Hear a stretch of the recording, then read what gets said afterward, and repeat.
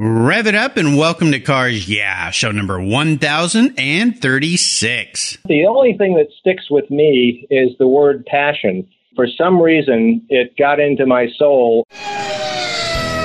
This is Cars Yeah, where you'll enjoy interviews with inspiring automotive enthusiasts. Mark Green is here to provide you with a fuel injection of automotive inspiration. So get in, sit down, buckle up, and get ready for a wild ride here on Cars Yeah.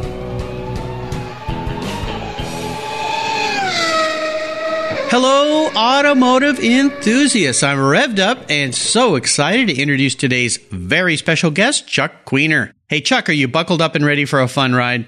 Yes, sir. All right. Chuck Queener is an automotive artist and designer who lives near Westport, Connecticut.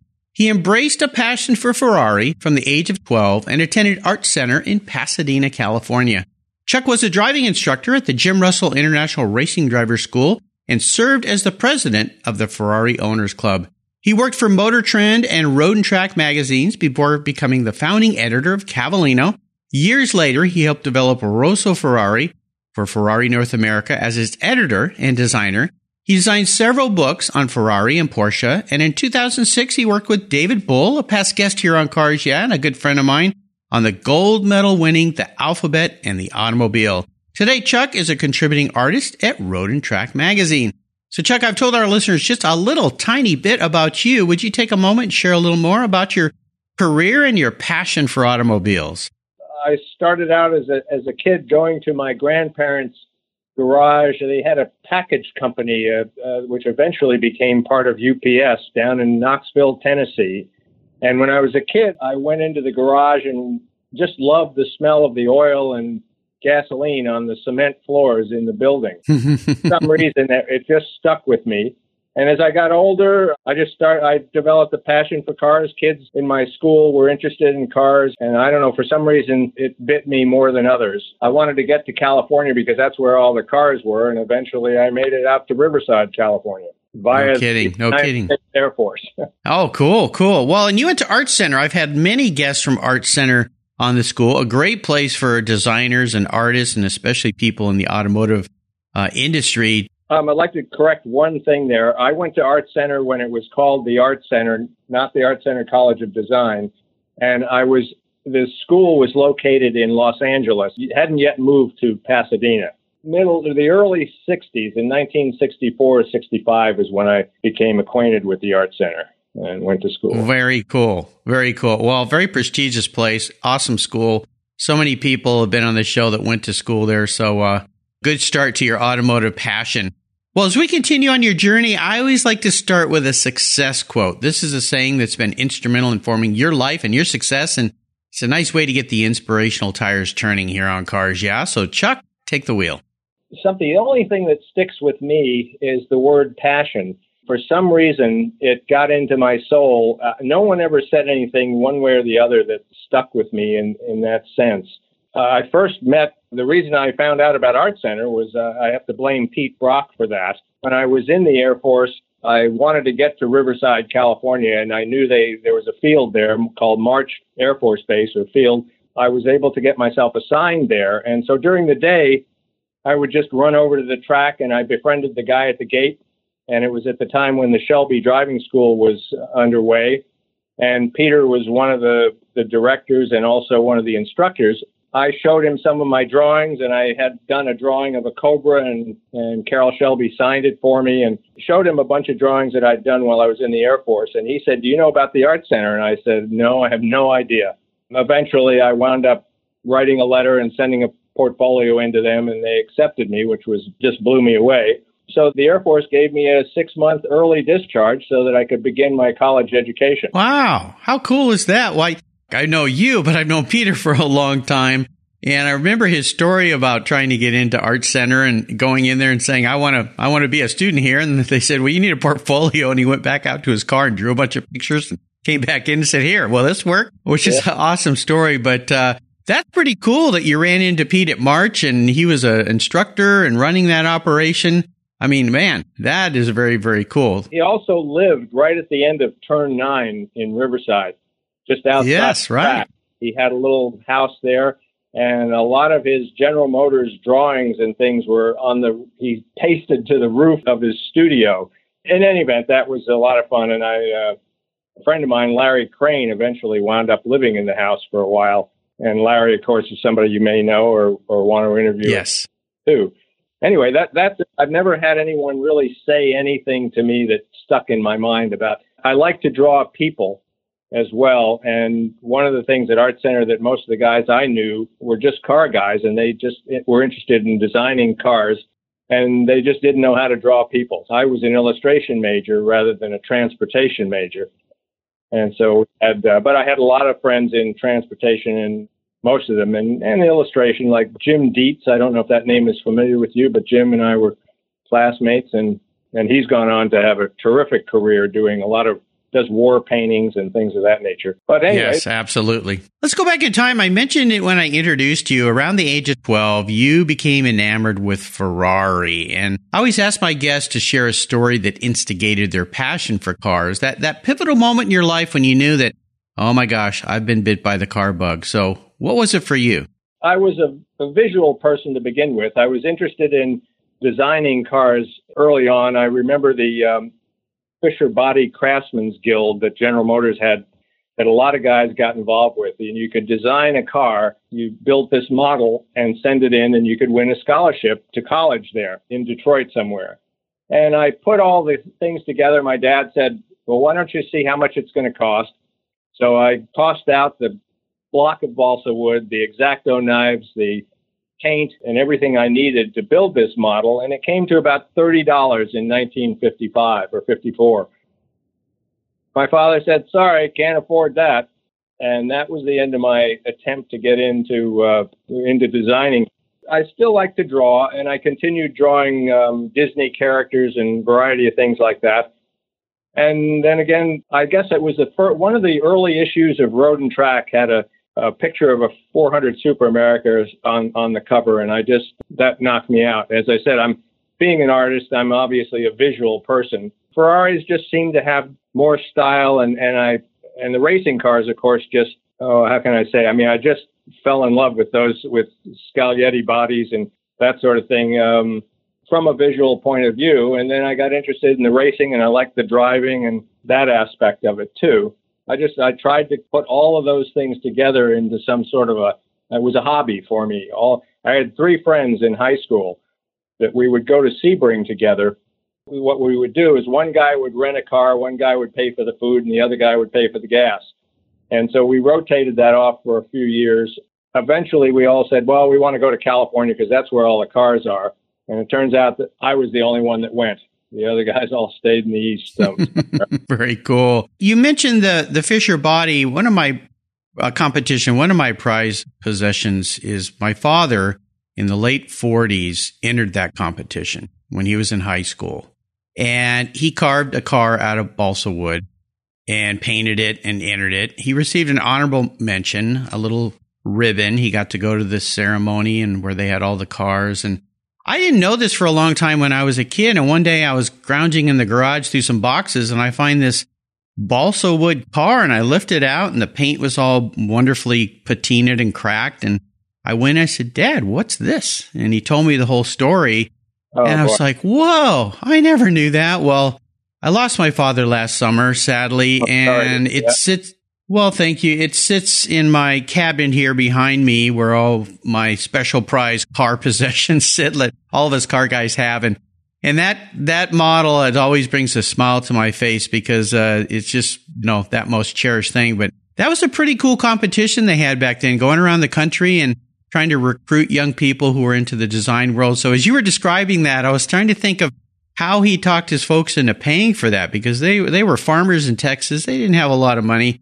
But obviously somehow he scrounged enough money maybe from baling wheat over the summer or hay or whatever he was doing in the summertime to be able to do that. So very, very cool. Well, Chuck, let's take a look at some of the roads you've driven down and talk about a big challenge or a big failure that you faced along the way. And the great thing about these situations is what they teach us. So walk us through yours. Oh, challenges and failures. I was saying to somebody the other day, it's funny, I've always had a job, been lucky enough to have a job through all the various recessions and things like that.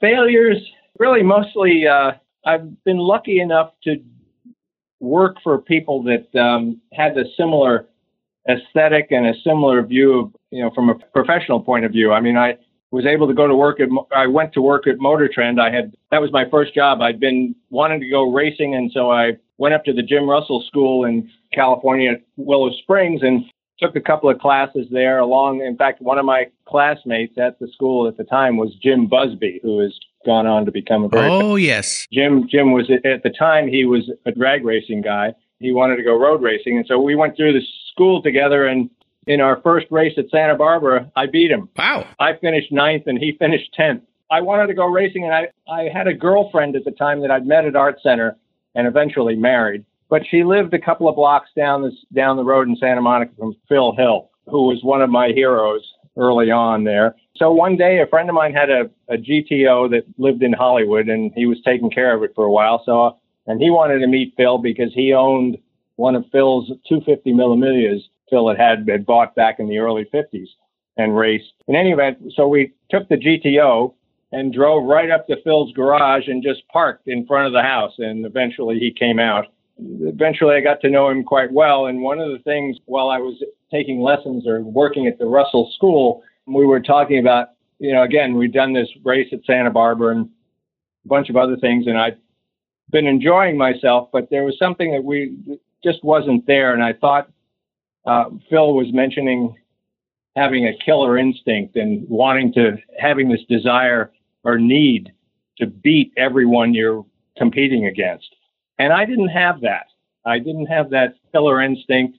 The other thing that occurred to me was that I didn't want to hurt myself or hurt someone else. And so I quit. I quit driving. I mean, I've driven historic cars and raced those from time to time, but it's a sport that you've got to do all the time.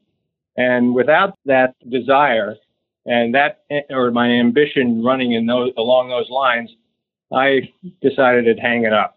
And so while I was lucky enough to get a lot of rides from people that were students at the Russell School and wanted me to co-drive their cars and things like that, and I did a lot of instruction for various clubs and for the Ferrari Club at different racetracks. Bob Aiken and I used to do that for the Ferrari Club of America back at Watkins Glen here. I just didn't have that killer instinct, and so I decided not to do that. And the only thing I really could do was draw. So I thought maybe this is the best way to do it. I certainly had no aptitude for banking or any other career, and I recognized the fact that this is what I was meant to do. So that's where we went. We got through the Art Center, and I didn't graduate Art Center, although I'm proud to say that both my daughters graduated from Art Center. Awesome. One in photography, another in graphic design. Very nice. We did get somebody through there. Very nice. They did go to school in Pasadena. There you go. Well, it's an interesting thing because having had over 200 racers now on the show, some very well known, some racers that raced way back in the day when things were really crazy, like Vic Elford and Brian Redman and even Bobby Rahal. Don Garlitz. It takes a certain personality to strap yourself into a car and go full tilt boogie, as you will. And I'm sure you talk to drivers and they say, well, I sometimes think about the dangers, but mostly no. Everything changes once the car starts up. But yeah, it's good to know that that's your aptitude and that's your outlook, because you're right. You got to have that instinct to do it. And Phil, of course, definitely had it. I've been lucky enough to have his son on this show, and I got to have lunch with Phil once. I didn't know him like you knew him, but I got to have lunch with him once during a vintage race and just sit and listen to him. And such a nice man, such a gentleman. Yeah. So very cool. Well, let's shift gears and go to the other end of the spectrum. I'd love for you to share what I call a career aha moment, kind of a time when those headlights come on and kind of steer you in a new direction or point you in a new direction. Is there one of those in your life? I mentioned that a minute ago when I met Pete Brock. I mean, because at the time I was in the Air Force and I didn't know what I was going to do. Even though I liked to draw, I had no idea about college. I didn't graduate from high school. And so that's what put me in the Air Force, because in October of 1961, I had nowhere to go, nothing to do, and that was a decision I had to make. And I enjoyed the Air Force in the fact that I treated it like a grown-up Boy Scout camp. And I did some funny things in the Air Force, but they shipped me out to Fairbanks, Alaska. And I went there basically from what was 70 degrees above to 42 below zero without any clothing. That time, I took a train across to Washington and then up to Fairbanks. I was there for a year and a half, and that was considered an overseas duty assignment, and you could pick any assignment you wanted to. And the reason I took that overseas duty assignment was because they would let me go anywhere I wanted to go, and I wanted to go to March Air Force Base next to Riverside. So that was sort of, I guess you could call that an aha moment. It put me in the middle of the car world in that sense. And as I said, the Shelby School was running there, and they had a Tour de France Berlinetta that they used as an instructor car along with a Cobra. I had befriended the guy at the front gate, and so he allowed me to go in any time during the day. So once I got off duty or something, I'd just get it. I had a 40 Ford. My first car was a 40 Ford, and with a 53 Mercury flathead engine in it. And I would just trundle that little bugger over to the track and go in and sit in the grandstands. And that's, as I said, that's how I met Pete. Very cool. So that's pretty much it. And I mean, without that, I would not have been, I have no idea where we'd be today. Wow. Well, very serendipitous, I would think. And, very fortunate to run across the great Pete Brock. So that's a cool story. Well, you kind of teased into this next question here where I ask everybody about their first really special car. What was yours? Well, it was my first car that I owned was a 40 Ford that I bought with about $700 from my savings. And then when I was in high school, everybody had cars. A girlfriend of mine, her father had a 250 GT Ferrari Cabriolet. The parking lot at Miami Beach High School was sort of like Beverly Hills East. The place was full of Chevrolets and Fords, Corvettes, and you name it. One of my fraternity brothers, and we had fraternities in high school. One of my fraternity brothers received a 3500 GT Maserati for his graduation present. And so he said to me, Chuck, look, it's got a 12-cylinder engine in it. And I looked at it, and it had dual ignition. So there were 12 plugs in this thing. And I said, Steve, this is a straight 6. And he wouldn't believe me. He just had no idea. But the thing was that he threw a lot of parties and he had a boat. So I conceded the 12-cylinder comment. Yeah, whatever. It's got 12, baby. Let's go out on your boat. Right. Absolutely. That's the way it was. And as I said, we would go to Sebring. We were very close to Sebring. One of the first drawing I ever had reproduced actually was a picture of a 246 Sport Ferrari that was coming to Sebring in 1961. One of my friend's father worked for the Miami Herald. And he said, why don't you draw this car and we'll run up to Sebring? And so that was it. They reproduced the drawing, and eventually I sent it to Mr. Ferrari, and he signed it for me. Nice. Very cool. Yeah, very cool. Well, how about seller's remorse? Is there a vehicle you've let go that you really wish you had back? Oh, gee whiz. Everybody's got those stories. I had an opportunity. Once I got a call. This will be fun. One of the first Ferraris I had. I got a call from Chick Vandegrift saying that he knew I was sort of interested in a car and whatever. So I had Chick Vandegrift ran Hollywood Sport Cars in Hollywood. And he said, hey, there's a car back east that belongs to Stephen Stills. He's stopped paying on it. The Bank of America wants to repossess it. And for $3,000 you can have it. It's sitting in a guy's backyard in the Hamptons and is a bit of a derelict right now. But it was a 1965 short nose GTB.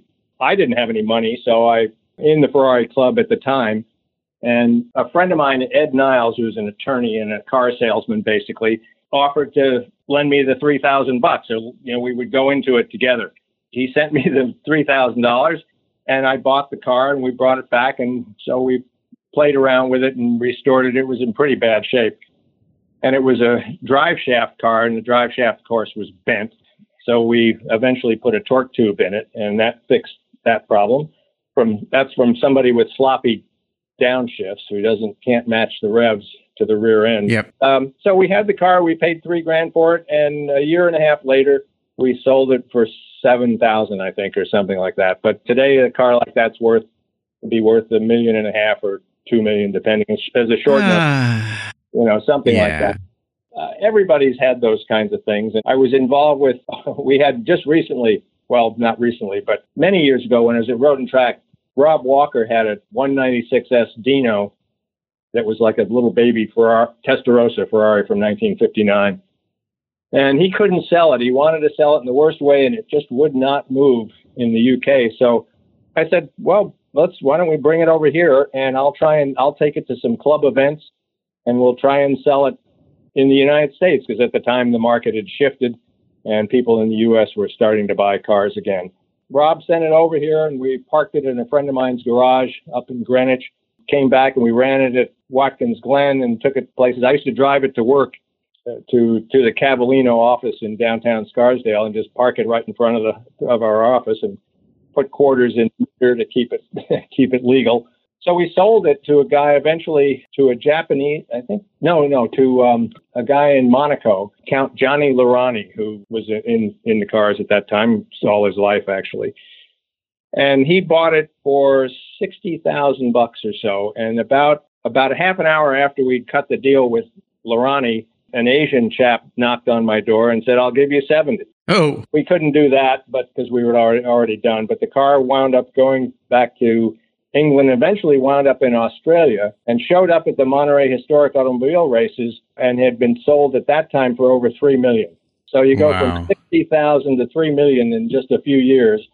And then it turned up at Amelia Island this year, which was pretty funny to see the car again. And it's probably worth about the same. Been around the world a few times. Well, What are you working on these days that has you very excited and fired up? Oh, my retirement. Who retires? A car guy never retires. I know.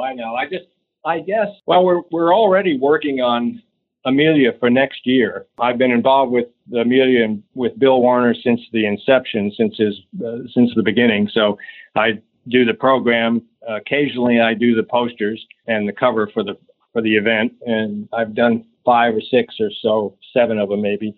We did this year's poster of Emerson Fittipaldi. Next year we've signed, or Bill has signed Jackie Eakes. So that's going to be interesting. And I'm trying to figure out who's going to do the poster for that. And Bill very kindly said, "Why don't you do it?" So Eakes was, in fact, I had an opportunity to meet him for during the Questor Grand Prix back in 1971 at Ontario Motor Speedway. I was lucky enough to drive Eakes around during the driver's parade. A friend of mine's wife had a 275 GTS Ferrari, and he said, "Take this, and you can put Eakes in the back. Let him sit we'll put the top down and let him sit on the back, and you can drive him around the track." So, so I found a picture of that the other day, which was pretty funny. Very cool, very cool. Well, my listeners know Bill's been a guest on the show a couple times. Great event, Amelia Island. So very excited to have you working on that. Well, here's a very introspective question for you, Chuck. If Chuck was a car, what would he be and why?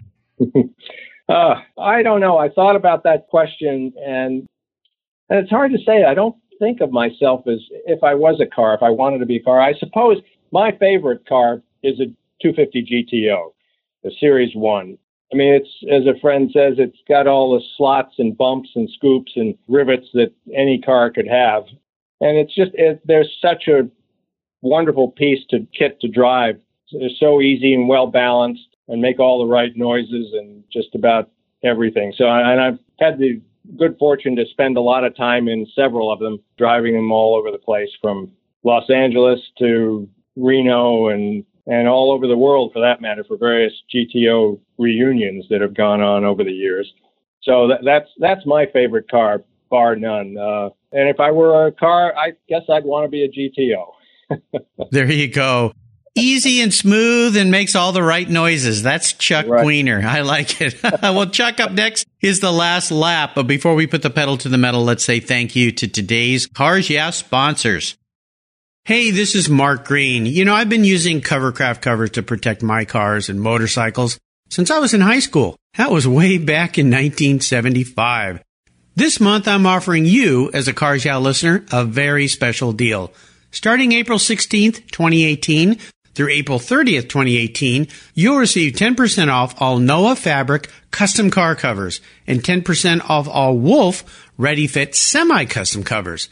Simply use the code CARSYEAH upon checkout at covercraft.com. Noah is the most popular outdoor fabric specially made by Kimberly-Clark to protect your special vehicle. It provides maximum protection from the harmful UV rays of the sun, rain, dust, those nasty bird droppings, snow, dings, and it's breathable, and it's very soft on your paint.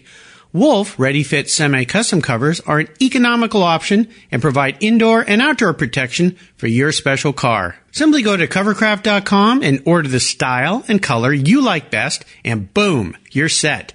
You'll thank me later, and your car will thank me too. That's covercraft.com, and be sure to use the code CARSYEAH at checkout. That's covercraft.com. What's every automotive enthusiast's dream? To design and build that perfect garage. My friends at Metron Garage are a group of creative talents who've combined their passion for cars with their careers in architecture. Their service includes unique garage design and state-of-the-art fabrication. They will create the coolest custom garage for you and your vehicles. Metron Garage's system features fully engineered commercial-grade material and structural framing that's stronger than traditional construction. Their designs are pre-engineered to meet your building codes for fast, bolt-together construction. With over 25 years of experience, you'll see a 3D rendering to visualize your custom garage, and the final structure will fulfill all your storage needs. Contact Metron Garage today and begin realizing your dream garage. Go to metrongarage.com. That's metrongarage.com. Garage is built for discerning enthusiasts. Where it's not just a garage, it's where your dream garage comes true. Okay, Chuck, we're back and we're entering the last lap. I'm going to fire off a series of questions and ask you for some very quick blips of the throttle answers. So here we go. What's the best automotive advice you've ever received? Boy, that's a hard one. I thought about that too, and nobody's ever given me any advice other than to shut up. And that doesn't necessarily mean about automobiles. But boy, I don't know. I think I'll say one thing that's kind of funny about this whole thing is this has given me the opportunity to meet all of my heroes. I've just met just about everybody I would want to meet in this sport, both in the art world, in the racing world. That I hold in high regard. But I mean, the best advice, just to be yourself, enjoy what you like. Well, we'll leave it at that. That's fine. Would you share one of your personal habits that you believe has contributed to your many successes? Curiosity and exploration. I think you just have to look into things. One of the things I found early on, one of my favorite books was a book by a guy named Bob Daly, or Robert Daly. He wrote The Cruel Sport, which eventually became the movie Grand Prix. I bought a copy of that. I found it in Balboa Island in 1963, and I'd never seen a car book. I mean, I'd seen a few car books, but never had an opportunity to buy anything. And I bought this book, The Cruel Sport, which I still have to this day. And fortunately, after living in Stamford, Connecticut for a long time, I was able to meet Bob Daly because he lived in the next town in New Canaan. Again, back to that meeting all your heroes. Bob and I became friends and are still friends to this day. And we communicate often. And I've even worked on a couple of his books and through the Klementowski collection of photography. Oh, yeah. Great collection. Well, how about a resource? Is there a resource that you're really fond of that you'd like to share? Well, I mean, websites and things like that, I guess, two that I look at every day are crash.net, which is about all sorts of racing. They have a pretty good piece on Formula One there. And James Allen on F1 is a good site. He was a writer, and still is a writer, but he wrote for papers like Motoring News and things. And so those guys are some of the top journalists. And resource, that's about it. I mean, I subscribe to only about 3-4 magazines, but it seems like everybody that I talk to, I've got a lot of friends, and they're great resources too. So I have to say, of course, that absolutely, my friends and the people that I work with, and people that I work with are also people that I'm friendly with. So it's, I mean, you always hear that axiom, don't do business with friends, but I've managed to avoid that and always, pretty much always do business with friends. Is the best way to be. Well, if I could arrange for you to have a drink with anyone in the automotive industry, living or deceased, who would that person be? Again, I go back to that hero thing. I mean, I've had lunch. I used to have lunch with these guys all the time. I mean, Phil and I would get in his Bentley and go down for a burger. You could drive around Santa Monica. I mean, nobody knew who he was. He was more famous in Europe than he was here. I mean, I have lunch with a lot of guys that, I mean, one of the guys that turned me on to your situation was, he's an Australian. One friend of mine who lives in the neighborhood now is Lee Diffie, and we would have lunch during the Grand Prix weekends with Hobbs and occasionally Steve Matchett. So those are people whose company I really enjoy. We don't necessarily talk about cars. I mean, that's the fun part about that. Those relationships where you're having dinner with somebody and nobody talks about cars. I mean, a few people I know talk about cars incessantly, and consequently, my wife doesn't care for them. So, but I mean, guys like Diff, he can talk about anything. It's always a lot of fun. So those are, as far as living and dead, I mean, I can't say that I've met Mr. Ferrari 3 times. We've never shared a meal together. But he didn't speak English, but his right-hand guy, Franco Gozzi, and I would almost say we're friends. And his old secretary, Brenda Werner, also. I mean, we all, whenever we go to Italy, we'd always go out to dinner. That I would have dinner with on any basis. Cool. Very cool. Well, how about a book? Is there a book you could recommend to our listeners? Well, I guess I would say, too, that The Cruel Sport by Bob Daly was certainly, I mean, it's old school now. I just got through reading Habbo. If you want to read a fun book, 2 great books, I would say would be, and Brian Redman's book, of course. Yes, absolutely. And a lot of fun. Both of those books are very entertaining. Well, I'll remind our listeners you can find all these great resources on Chuck's show notes page on the Cars Yeah website. Just go to carsyeah.com, type in Chuck Queener, and you can find these books and over 1,000 books recommended on the guest recommended books list here on the Cars Yeah website with quick, easy links to buy. Lots of cool reading there for automotive enthusiasts and business enthusiasts. All right, we're up to the checkered flag, Chuck, and this last question can be a bit of a doozy. Today, I'm going to buy you any cool collector car on the planet. The rules are you've got to keep it, you've got to drive it, you can't sell it to buy a bunch of other toys with or some new paintbrushes, but I want you to enjoy it. So don't worry about the cost. We'll take that off the table today since I'm writing the check. What's it going to be?